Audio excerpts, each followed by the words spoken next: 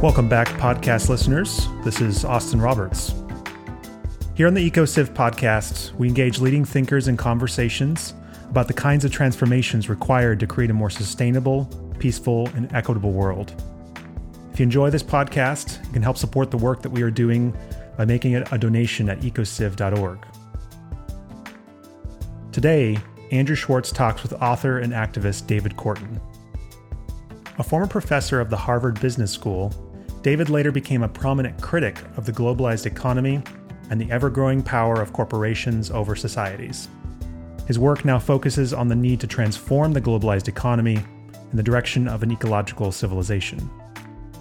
David is the author of the international bestseller, When Corporations Rule the World, along with other popular books like The Great Turning, From Empire to Earth Community, and most recently, Change the Story, Change the Future, A Living Economy for a Living Earth.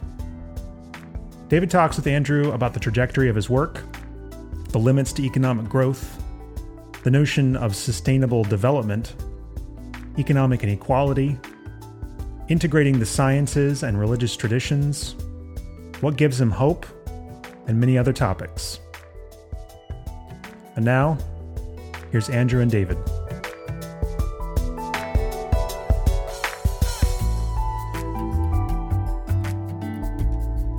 Well, I am with David Korten, a renowned author, former professor, political activist, prominent critic of global, corporate globalization, and a leading figure in the ecological civilization movement.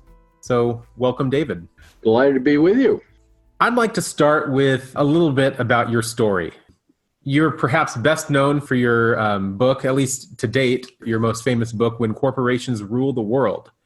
And in that book, you sort of blow the whistle on the destructive and oppressive nature of our global economic system, which just happens to be a system that worships money as the sole purpose of economic life, and it puts power in the hands of just a few with virtually no accountability. I think you can see some problems there. But I'm curious on how a former Harvard business professor becomes one of the leading voices that's criticizing corporate rule.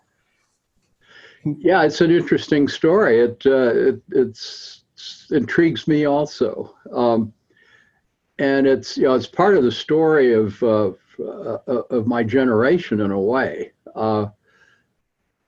We both grew up in a town called Longview, Washington, as I recall. That's right. Yeah, and I think it was still when you were there, but when I grew up in it, it was very middle class. It was totally white, except for the people that ran the Chinese restaurant in town.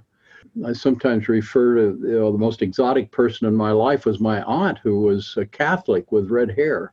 And, my family was in business there. They had a music and appliance store. It was very successful. And I grew up all the way till the very end of my undergraduate college, assuming that my future would be to go back and run that family business. So where the change came was in my senior year at Stanford, the psychology major. I took a senior colloquium, a 2-unit course outside my major on modern revolution. And I was at that time a very conservative young Republican. And I was very concerned about the threat that these communist revolutions pose to our American way of life. So I thought this would be a useful thing since I had to take something outside my major. I'll learn about that. Well, what I learned about was that the threat of these revolutions came from the desperations of the poor. And that really struck me. I think in a way I didn't ever really want to go back and run that business. But what struck me was, well, perhaps I should spend my life, I'll go ahead and go to business school as I'd already planned to do, but to become more proficient in modern American business teachings so that I can go abroad and I can spread the message of the secrets of U.S. business success, economic success. We can make all the rest of the world happy consumers like us, and we'll be through with this revolution nonsense. So that was that was what drove me originally. So then over the course of some 30 years that followed, included living for years in Africa and Central America, and then 15 years in Southeast Asia, I began to realize that what was actually happening as the things that people were learning from America were spreading out through the world was that more and more people were becoming ever more desperate. We were destroying the environment and the capacity of Earth to support life. And somehow it seemed to relate to the things that we from the United States and the other Western democracies, quote, were bringing out to the rest of the world, supposedly to save them. And so that began this deeper exploration. I connected up with groups like the International Forum on Globalization, which were many of the leading thinkers in the world that were essentially confronting the same reality of what we called development and what it was actually doing to people, and we were looking for alternatives. So it was out of that I ended up ultimately becoming one of the world's known critics of the existing system of corporate rule. Many call capitalism, but it's a specific form of capitalism. The problem is not markets, it's not even private ownership, but it's the concentration of ownership in the hands of a very few people without rules to make sure that the market is serving the community and not just generating billionaires. So you just mentioned the deeply problematic, though often well-intentioned sort of emphasis on development.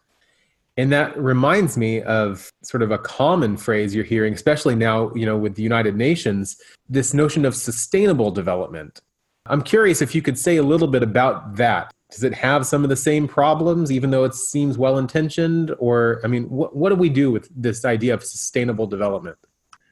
To put it simply, it's a case of fraud. It grows in part out of the Club of Rome and the Limits to Growth study that came out in 1972, which used computer models to demonstrate in a very sophisticated way what should be obvious to any sentient human being, that infinite growth on a finite planet is not a possibility.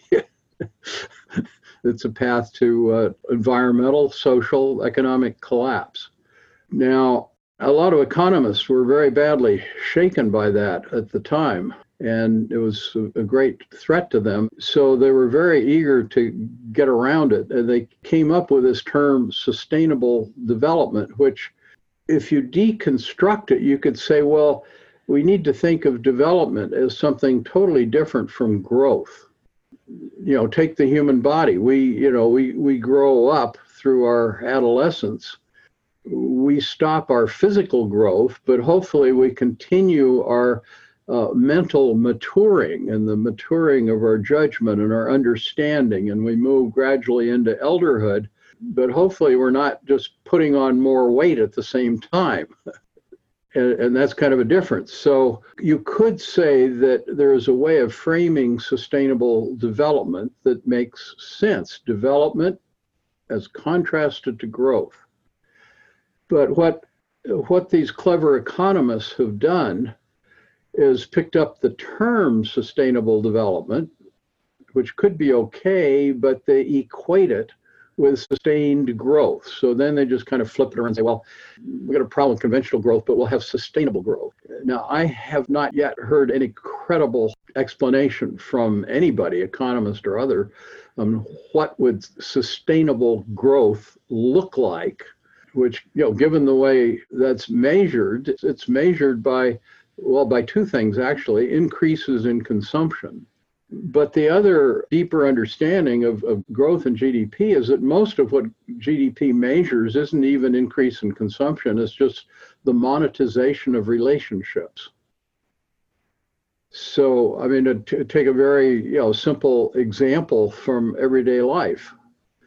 If you cook your own dinner at home using things that you grew in your garden, you're not contributing anything to GDP unless you've used a little electricity on your stove cooking the food.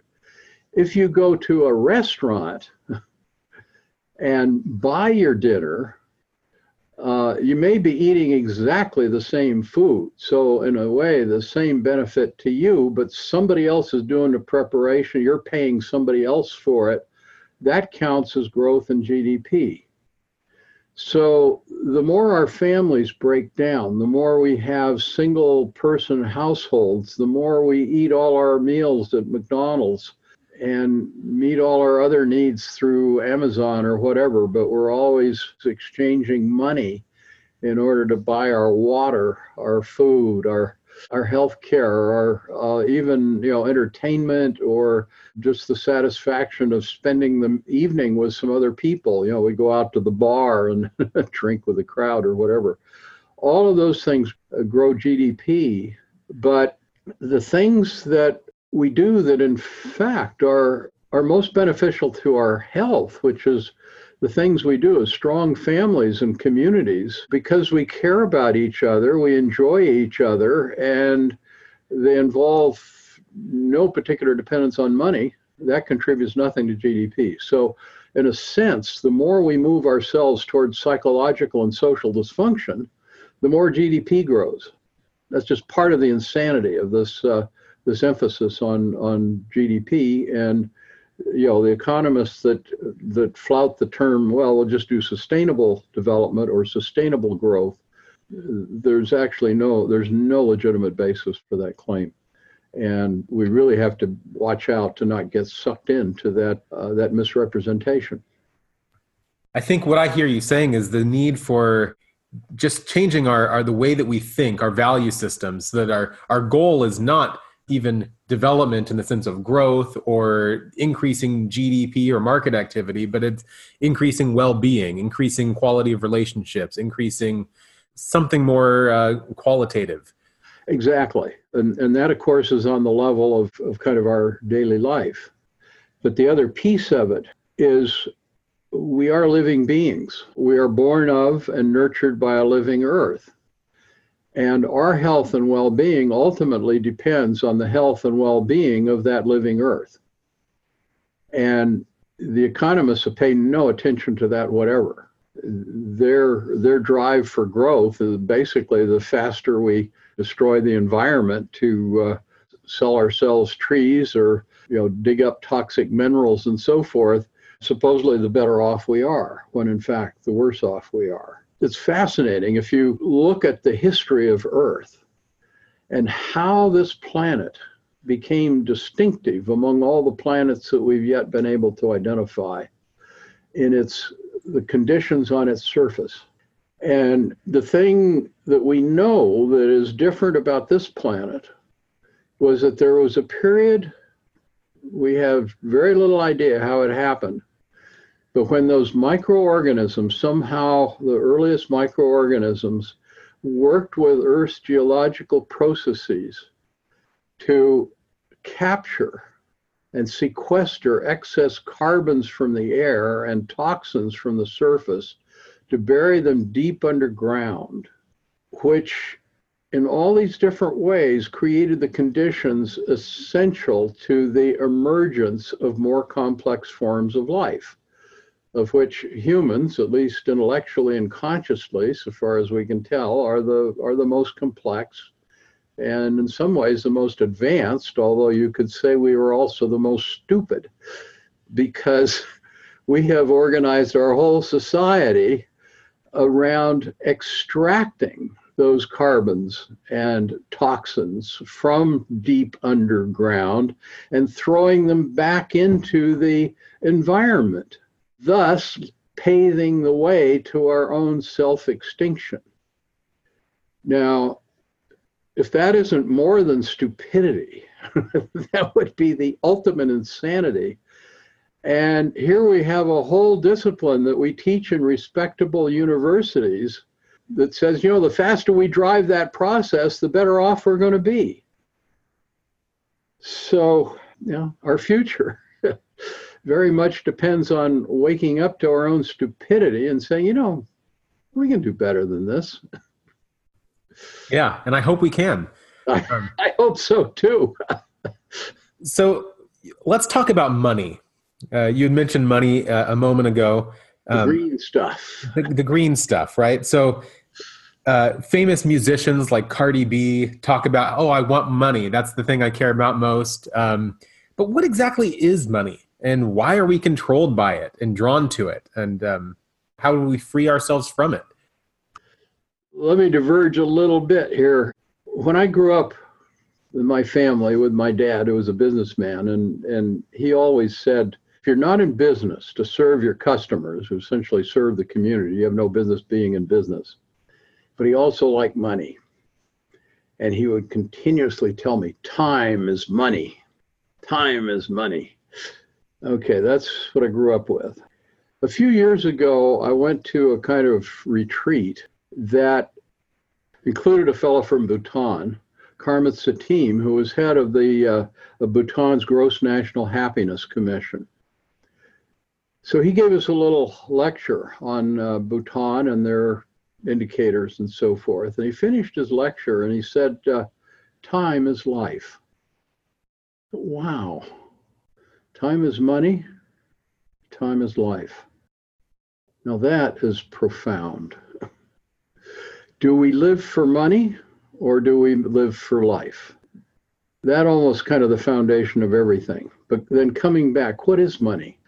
Well, if you reach into your wallet, you can take out a piece of paper that has some numbers on it. So that's money. Okay, so money is a piece of paper with a number on it, big deal. Now you go the next step. Most of our money now is not even on a piece of paper, and it's certainly not a number on a coin, on a piece of gold, which you could say, well, that's at least something real I can feel. But the vast majority of our money currently is nothing but numbers on a computer. You know, I could put them all on my cell phone and hold it up, but, you know, what's that going to do for me?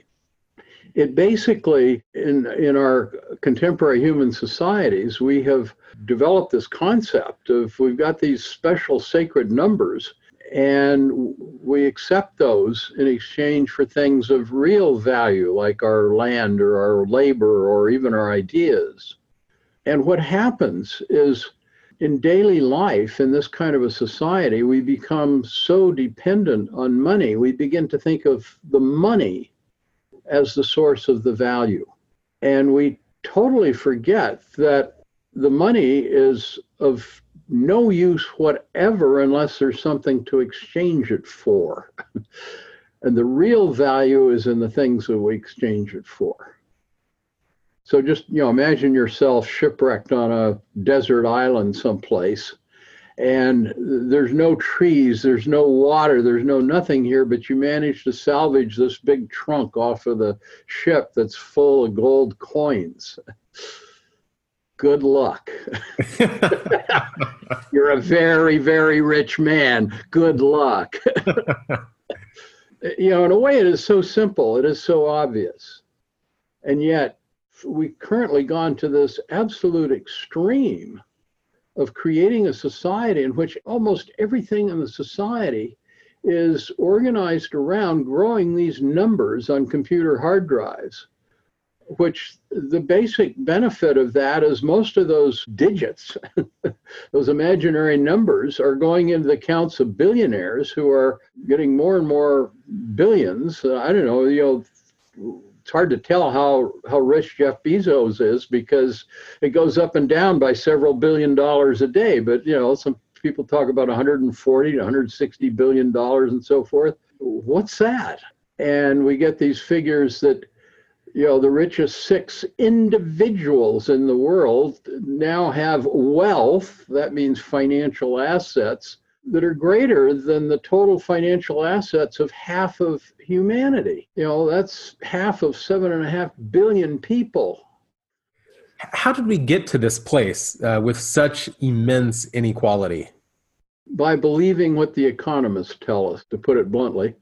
To believe that money is wealth, that making money is creating wealth. You know, the reigning economic ideology, you know, they insist that it's a values-free science. It's interesting. I've heard the famous economist Joseph Stiglitz actually refer to mainstream economics as a faith-based religion. which is a very accurate characterization. We go to the university and we take these courses supposedly that we're learning the science of economics. We're learning the secrets of how you create rich societies to increase human well-being.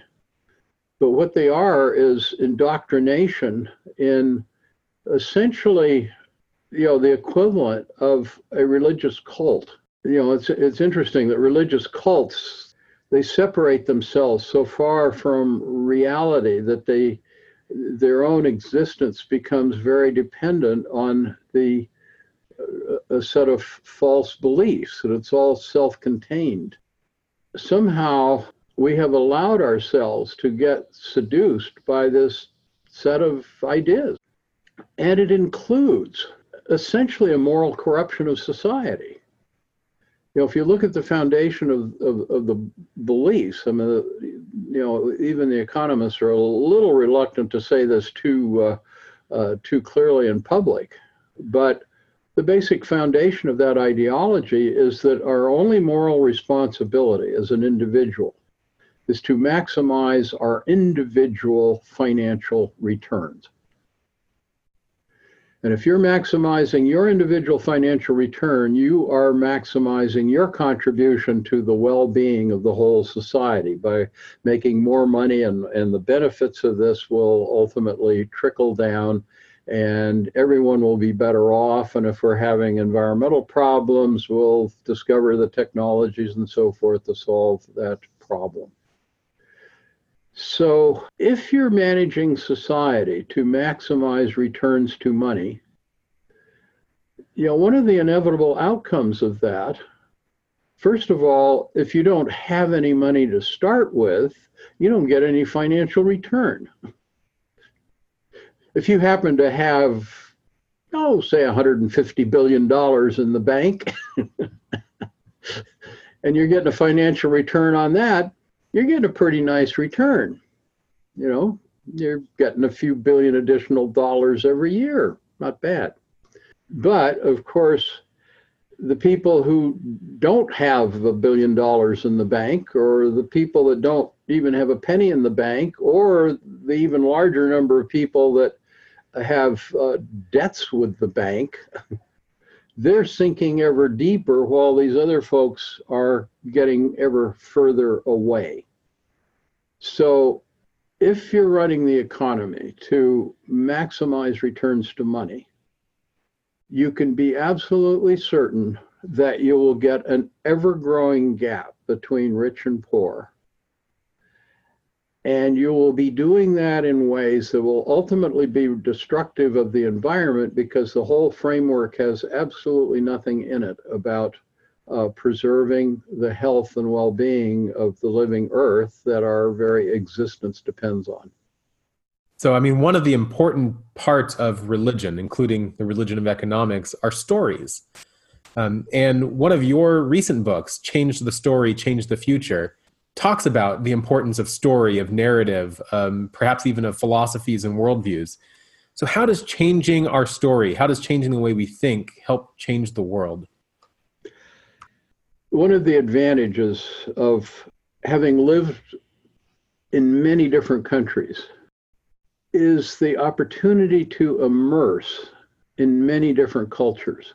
So in this life that I've been able to live, and it's not so uncommon these days, when I was growing up, it was almost unimaginable.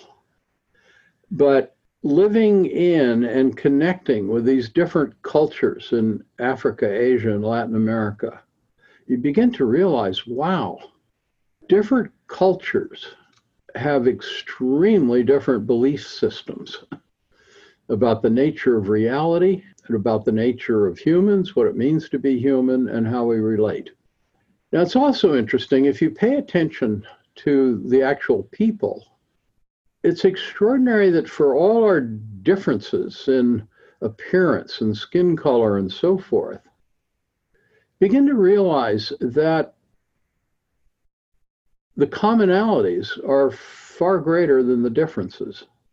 And they relate more to differences in the story than they do to any innate characteristics of being human. So when we ask the question, what is our human nature?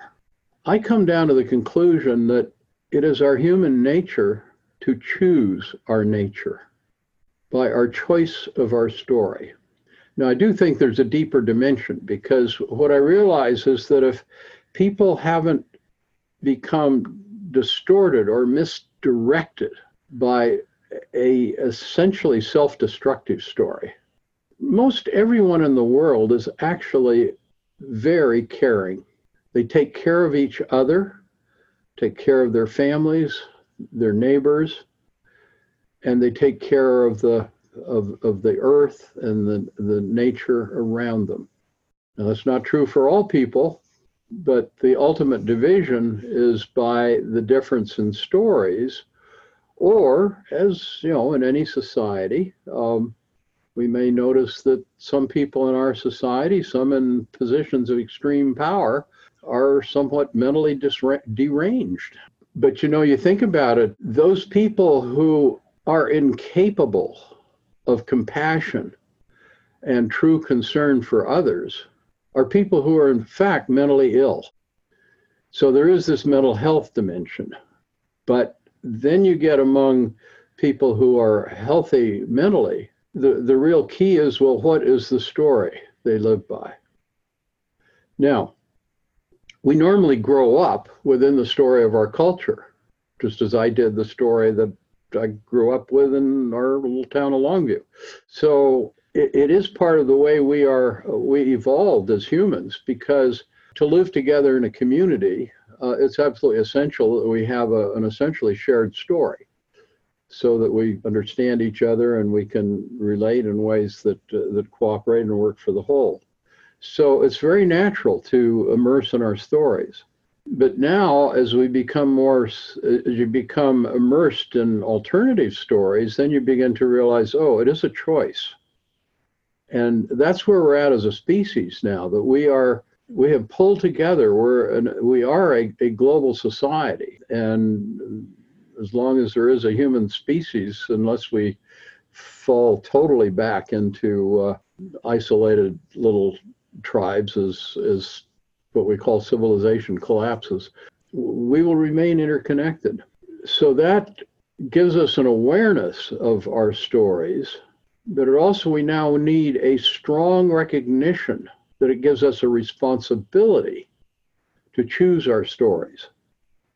And that needs to have two dimensions. One, what stories best reflect reality? However we live has got to be attuned to reality, in contrast to what the economists would have us believe. But the other is the question, well, which choices of beliefs within our understanding of reality are likely to lead to the best outcomes for all of us?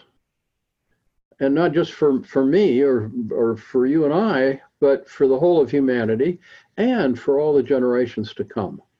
So in a way, that's what I see we're working out now. We're trying to arrive at and understand these deeper stories. What is reality? And among our choices in relation to reality, which ones will give us the best life for everyone in all the years to come? What would you say is our civilization's dominant story today, and what alternative would you recommend?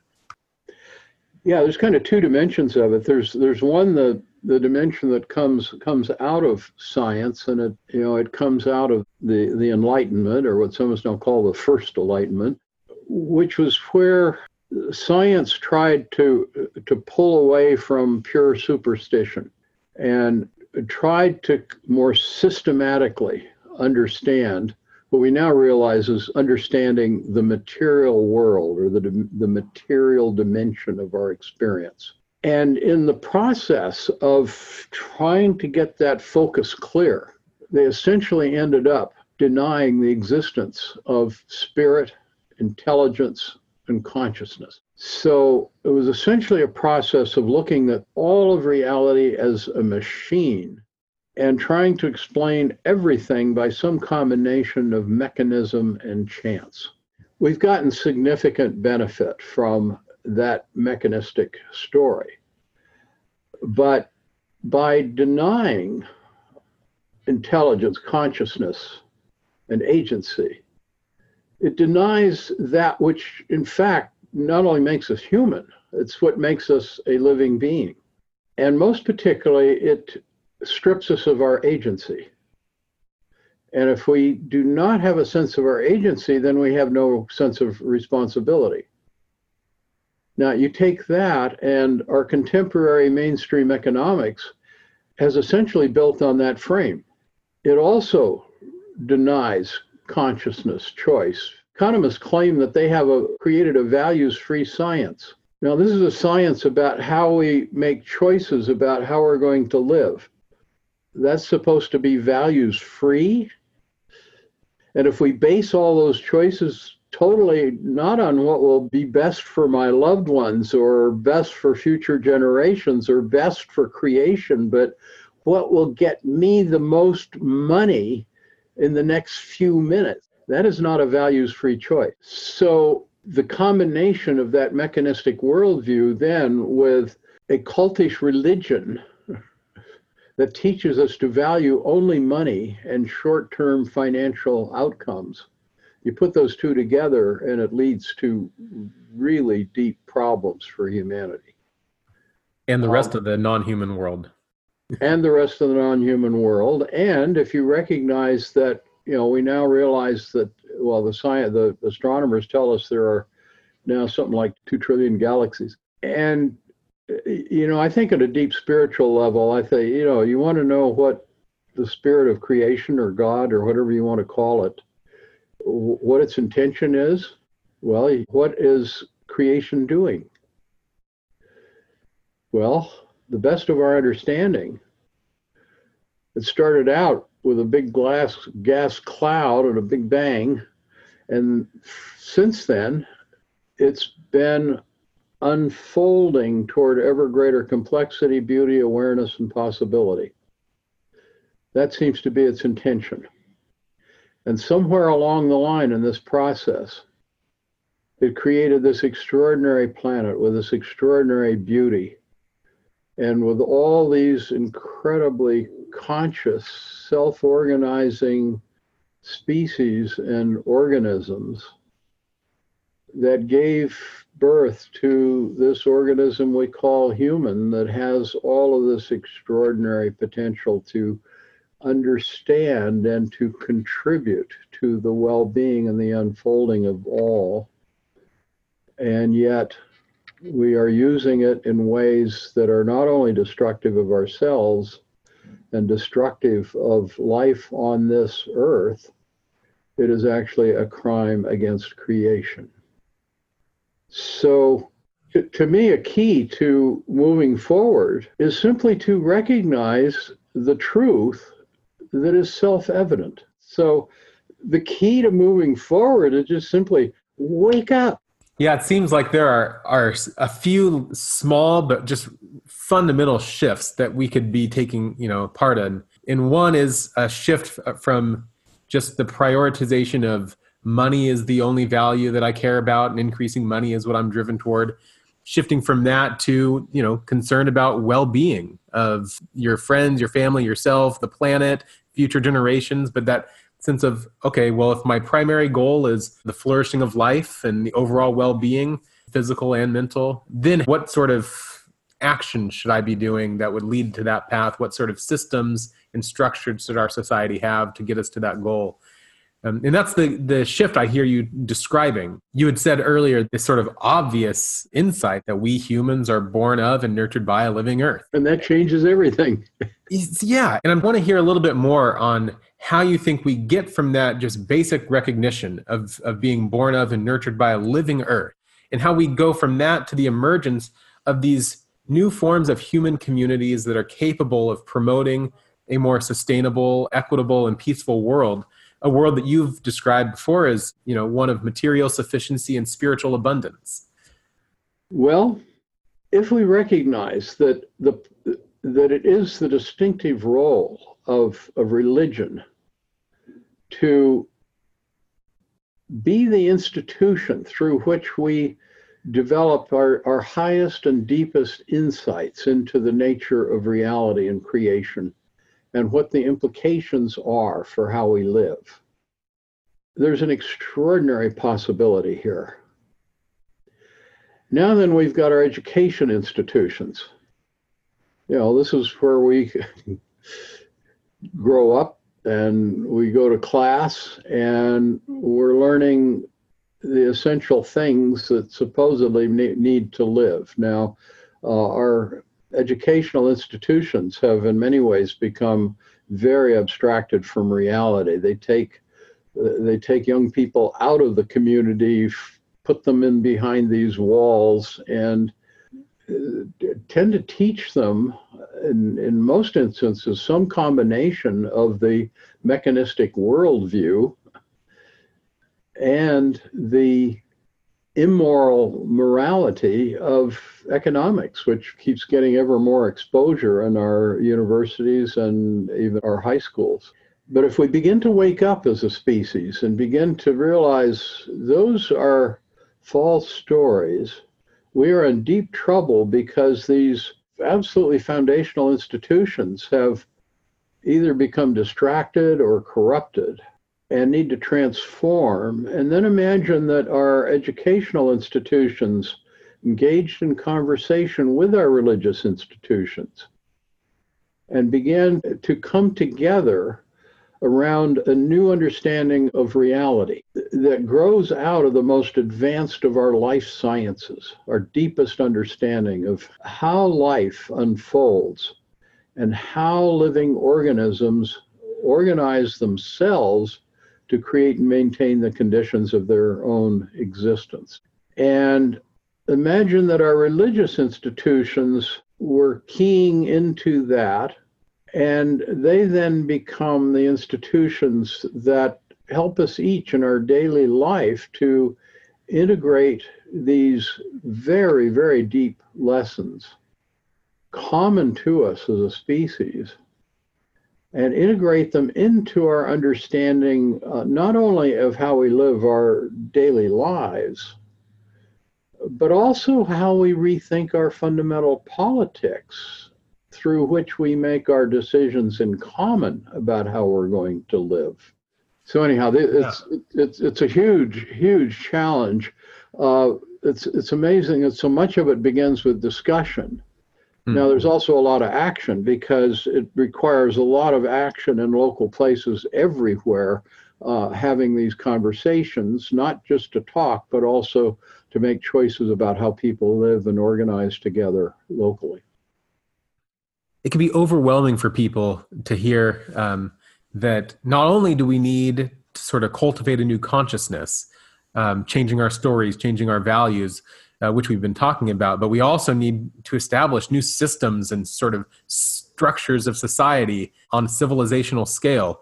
I feel like a lot of times people are overwhelmed by that. And it's like, okay, well, what do I as an individual do? How can I help promote what I think you've been calling an ecological civilization?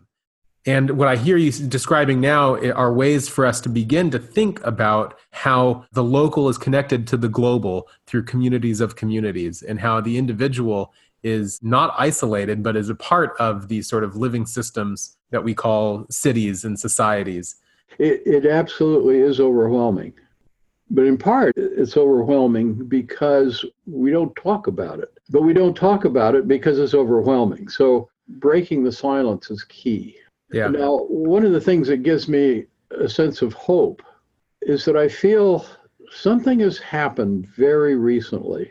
To me, I can almost trace it back to kind of mid-November of 2018, very short time ago as we speak here, that there's been an opening to have these conversations.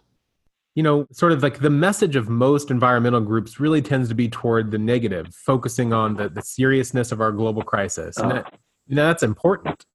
But then I think that people are actually more likely to be drawn toward new possibilities if they're inspired by hope. And you were getting ready to explain a little bit about why you think there's a reason to be positive about the future. and that the sense that there maybe is a paradigm shift that is possible and that something is emerging right now. Can you say a little about that? In a sense, I think it's a result of people realizing how desperate our situation is, and being clear that our formal institutions, particularly our current U.S. government, are not going to deal with that crisis, and it opens people up to a conversation that has never really been possible before, partly because it is so big and so overwhelming. But now people are beginning to realize it is absolutely essential. Now, that I think is the key, that we can't get beyond this until we talk about it. And the real change is not going to come from within the institutions, that their credibility and their power rests on the existing systems of domination. So it's through these deeper conversations and the challenging of our traditional modes of organizing and of problem solving that is our source of hope.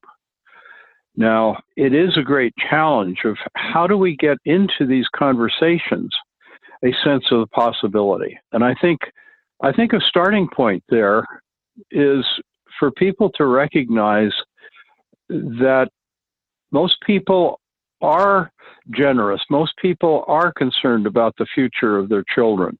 Most people would rather have a strong and healthy community than necessarily have the latest, biggest TV sets so they can sit alone in the dark in their isolated apartment and distract themselves from the tragedies unfolding around them.